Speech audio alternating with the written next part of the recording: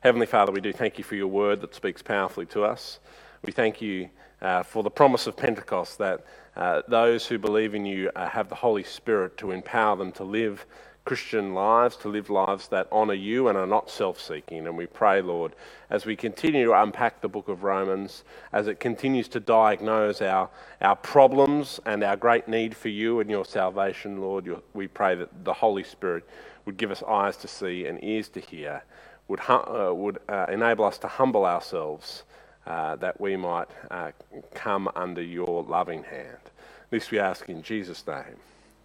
Amen. I want to start today by talking about bad people.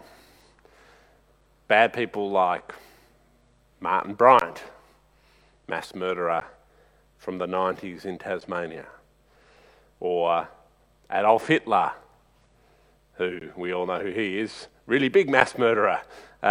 Or what about, maybe not on that kind of scale, but someone who seems to be equally reviled for being a bad guy, someone like George Pell, someone who's failed to act in appropriate ways to deal with child sexual abuse.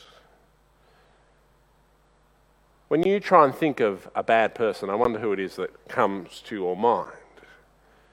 And of course, though we're repulsed by these people and their behaviours and the things that they do, it is actually kind of nice, isn't it, to know that there are a whole bunch of really bad people out there who do really bad stuff and that we're not quite as bad as they are. I mean, sure, people like Martin Bryant and George Pell and Adolf Hitler, that might be a little bit excessive, but let's bring it a little bit closer to home. What about your thoughtless and annoying neighbour who always, chucks the garden clippings over your fence and you would never do that? Or what about your deadbeat dad who was never around enough when you were growing up? Or your psychopathic boss who is, so obsessed with himself he never actually thinks about his employees? There's actually a whole lot of people who we can think of who may not be on that way far out scale, but who in fact in our lives we think they're bad people. They're people who I am not as bad as. And actually, I think that we love to know that we are better than someone else, that we are more upright than someone else, that if someone neutral was looking at the situation, they would rank us more highly in the good stakes than they would these other people. Because let's be really honest about what's really going on in our hearts.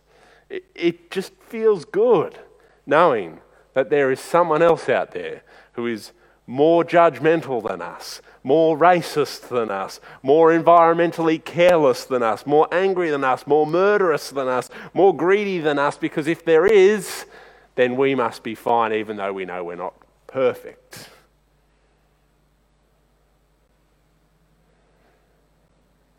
Now, of course, if you were with us last week when we were looking at the second half of chapter 1 of the book of Romans, this kind of thinking is the great temptation when we get to the end of chapter 1. You'll remember Paul says that the wrath of God is being revealed against a whole bunch of people who do all sorts of detestable things to God.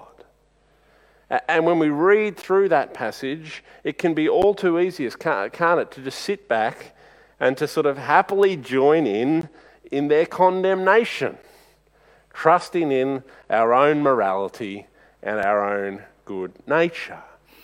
And Paul knows that we're inclined to think like this.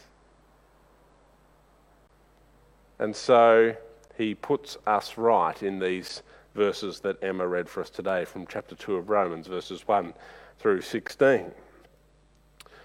Paul's next section addresses the one who passes judgment on someone else. And what these opening verses from verse 1 through 4 say to us is that we need to be careful.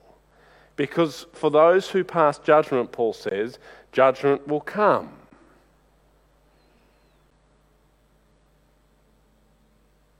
Now, this sort of judgmental mindset of kind of rejoicing in the fact that others are worse than us and using that as some sort of balm for our souls is a mindset that's been described not just by Paul here in the first century in Romans, but throughout history.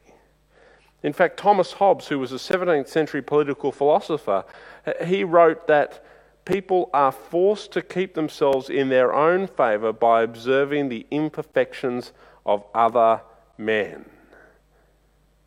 We do this all the time. It's kind of how we prove to ourselves that we're okay.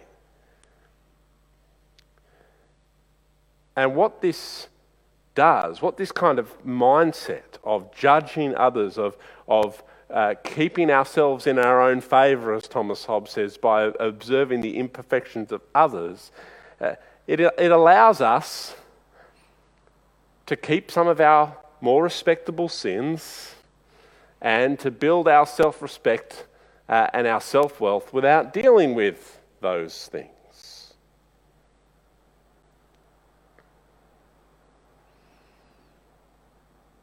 What's really interesting, I think, is that when we come to a passage like we have here in Romans 2, is that most people, when they read about these judgmental people that Paul talks about here, we think of the Pharisees or their modern day equivalent people, hypocritical, judgmental, religious people.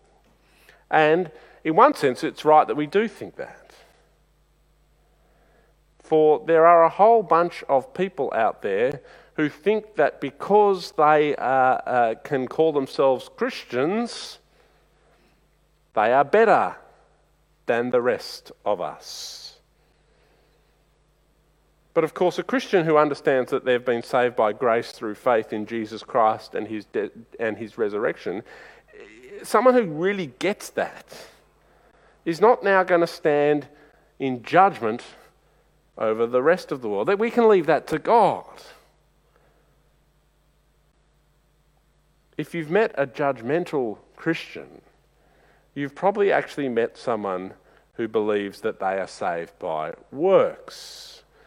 And the cause of their judgmentality, well, who knows for each individual, but for many perhaps it's this idea that if they can continue to pour judgment on others, no one else is going to skip ahead of them in the works queue. No one's going to get a better place in heaven than they will. But of course, in 2020, in the year in which we find ourselves today, and what a great year it's turning out to be so far, there's actually another bunch of people who I think are equally self-righteous, judgmental and hypocritical, though potentially not for religious reasons. We live in a very irreligious society or non-religious society, and yet this same heart attitude of wanting to keep others down so that we can feel good about ourselves manifests itself even today.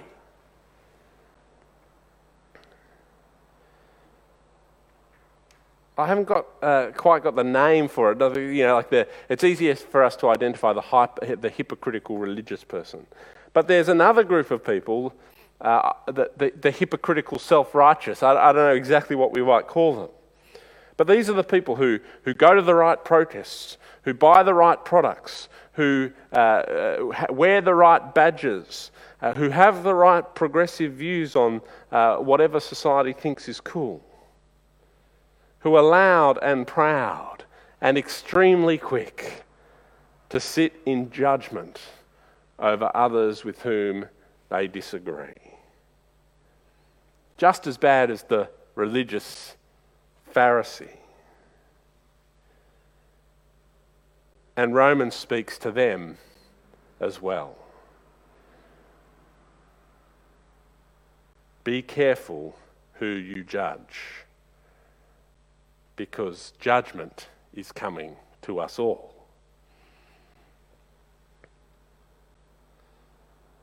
So, next time you think about passing judgment on someone for their behaviour or their political views or not being religious enough, remember the words of Paul, verse 1.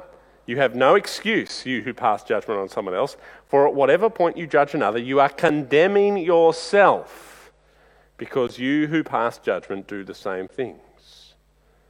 We need to leave the judgment to God, for God judges based on what?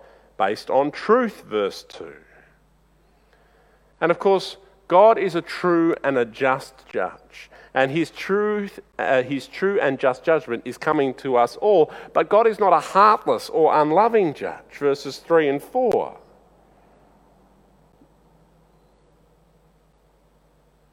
And particularly, let me read to you from verse 4. Do you show contempt for the richness of God's kindness, forbearance, and patience, not realizing that God's kindness is intended to lead you to repentance?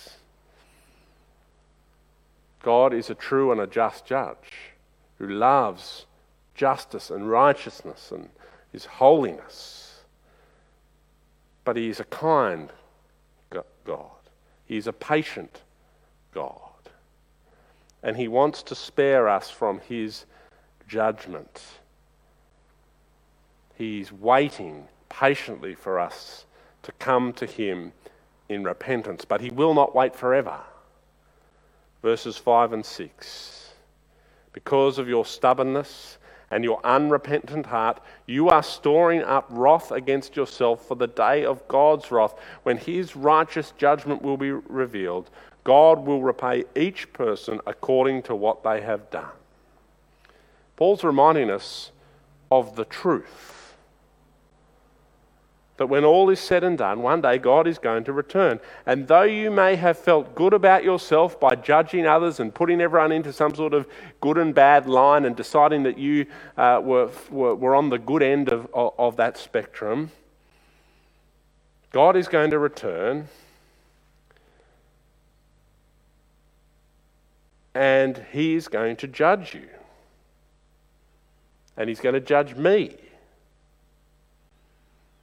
And that news ought to lead us to repentance, lest we experience God's wrath.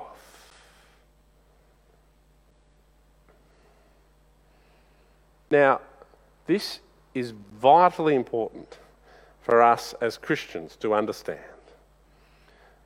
because there's a whole bunch of people out there who practice what I might call therapeutic Christianity. That is, they don't feel very good about themselves. And what they do is they use Christianity as kind of a balm to their problems. So they want to feel good about themselves. They want to know that they matter. They want to know that they're special. And so they say, "Oh, God loves you. God cares about you. He hears some good self-talk you can give yourself to overcome your struggles. You can walk in victory. How good is that?" And all of that is partly true. But it's only true if we first face reality. And the reality is that you and I are no good at all. What theologians call this idea of total depravity. Human beings deserve God's wrath and judgment, all of them.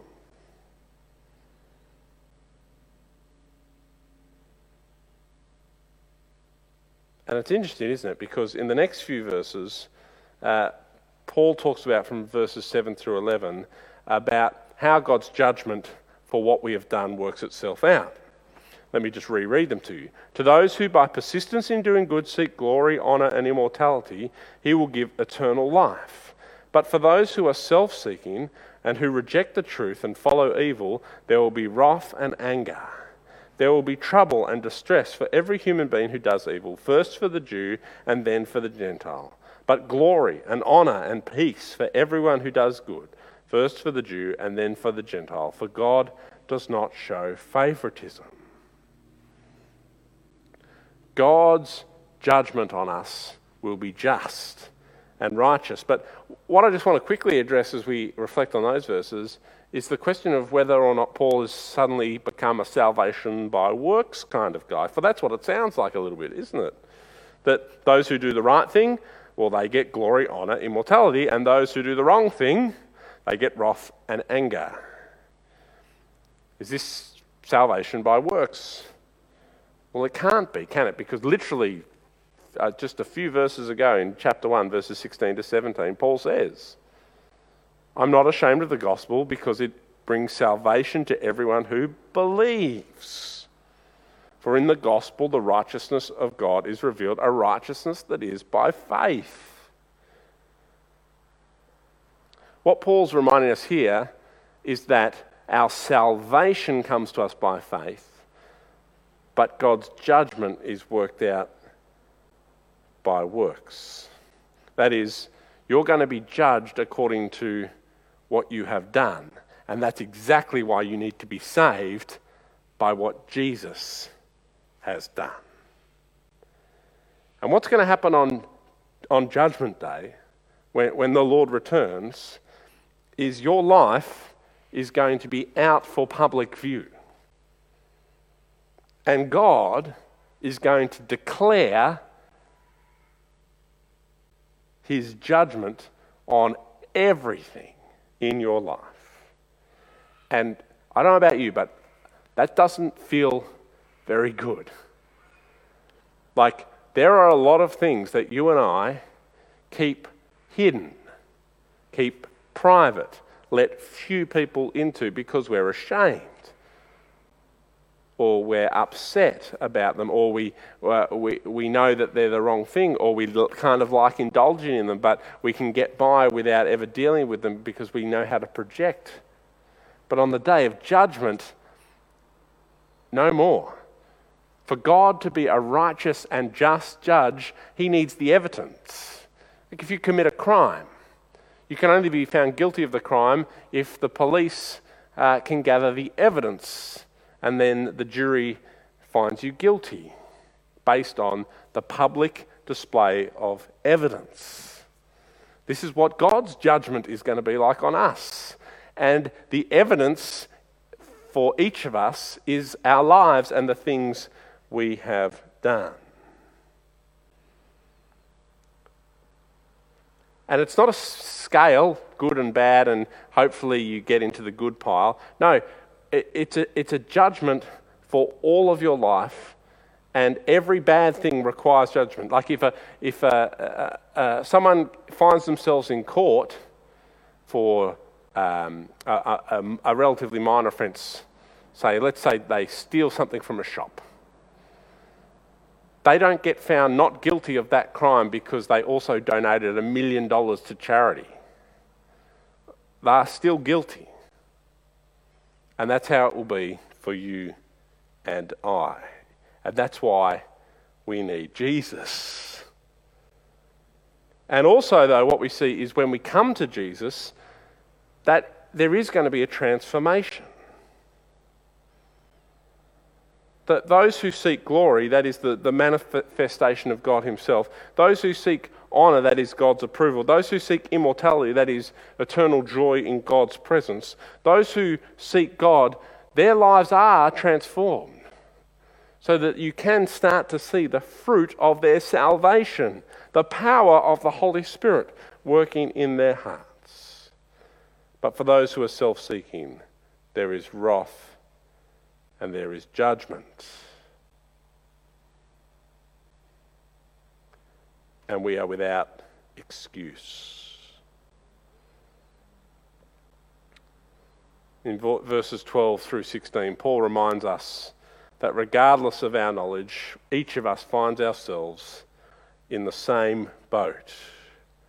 Whether we knew God's law or not, by the very nature of being human beings created in the image of God, we have consciences that bear witness to our sin. We know when we've done the wrong thing. And it doesn't matter how much we argue about it, how much we justify it. When our hearts condemn us, we are condemned.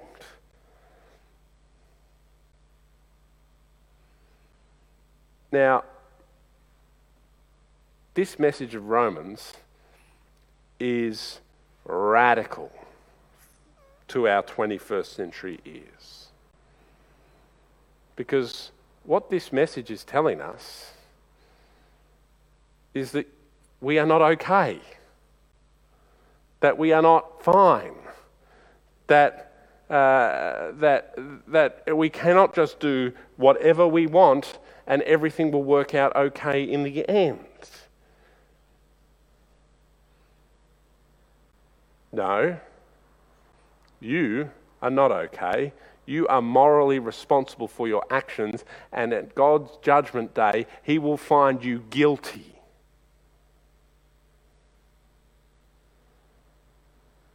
And He will judge you for what you have done, and there is only one way out.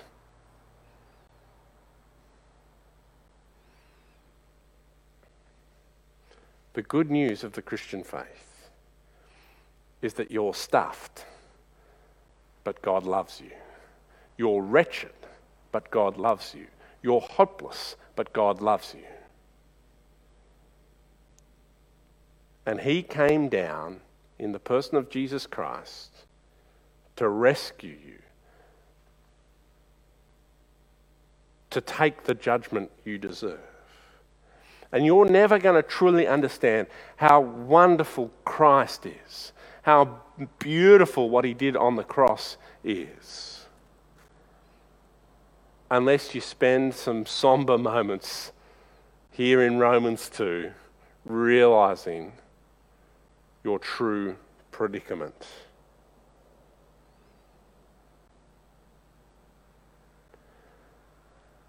How wonderful it is that God's salvation is not based on our actions, but the actions of Christ.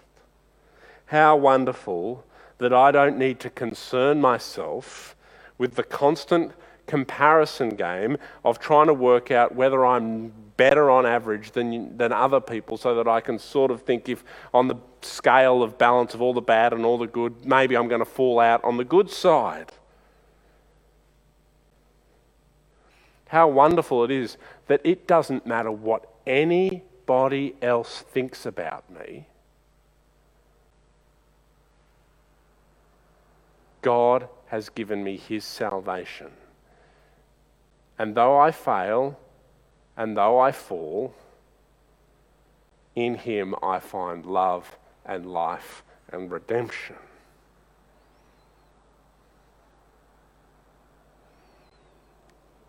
People find it really hard to accept this idea that we are all stuffed, that we are all broken, that we are all sinful.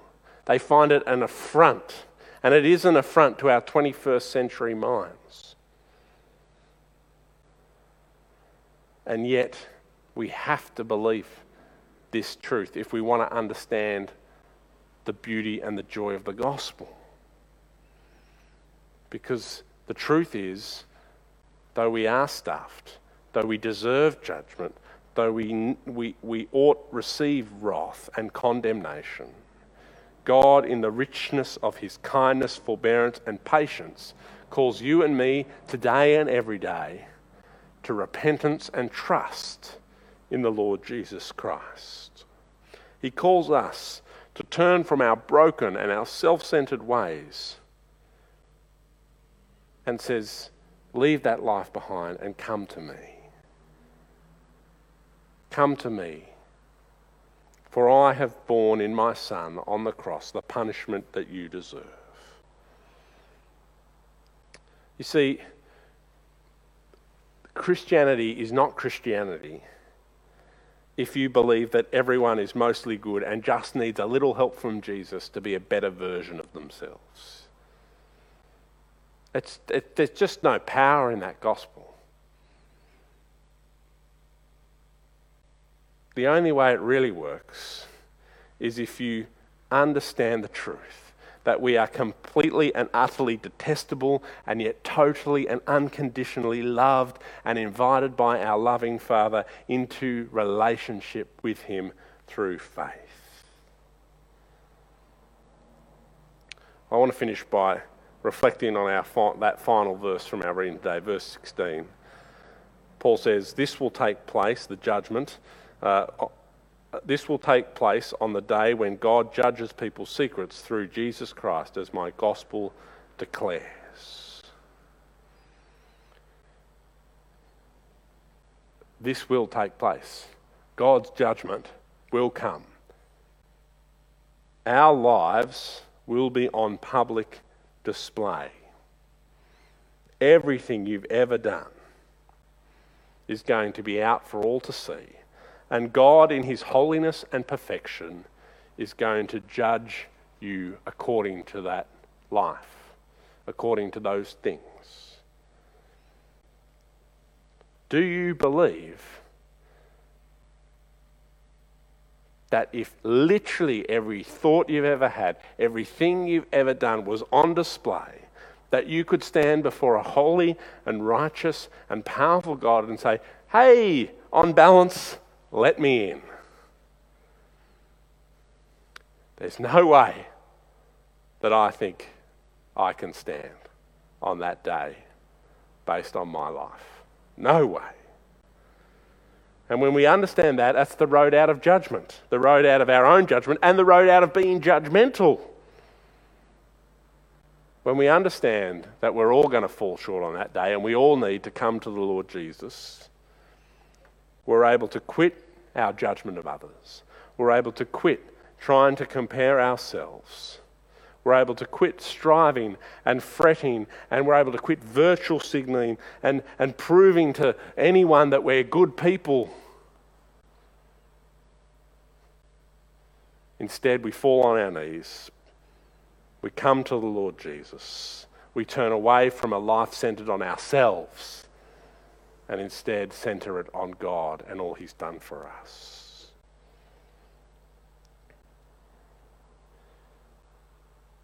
When Jesus was walking the earth, he said these words in Matthew 11, verses 28 to 30. Come to me, all who are weary and burdened, and I will give you rest. Take my yoke upon you and learn from me, for I am gentle and humble in heart, and you will find rest for your souls. For my yoke is easy and my burden is light. How true that is when we think about all that God has done for us in removing this yoke of judgment, in this removing this yoke of needing to prove ourselves, of removing the need to make sure we're better than others. He takes all that away, and instead he says, come to me. Find rest for your souls. As we remember that first Pentecost Sunday, where the Holy Spirit came and empowered the disciples to preach this gospel message, that Christ had died for their sins, that he had taken the judgment we deserve. And the Spirit came and changed the lives of thousands of people. I pray that today the Spirit might open your heart and your eyes to this good news, that in Jesus you can find rest and salvation, and that you will never be caught up in the just judgment and wrath that you deserve.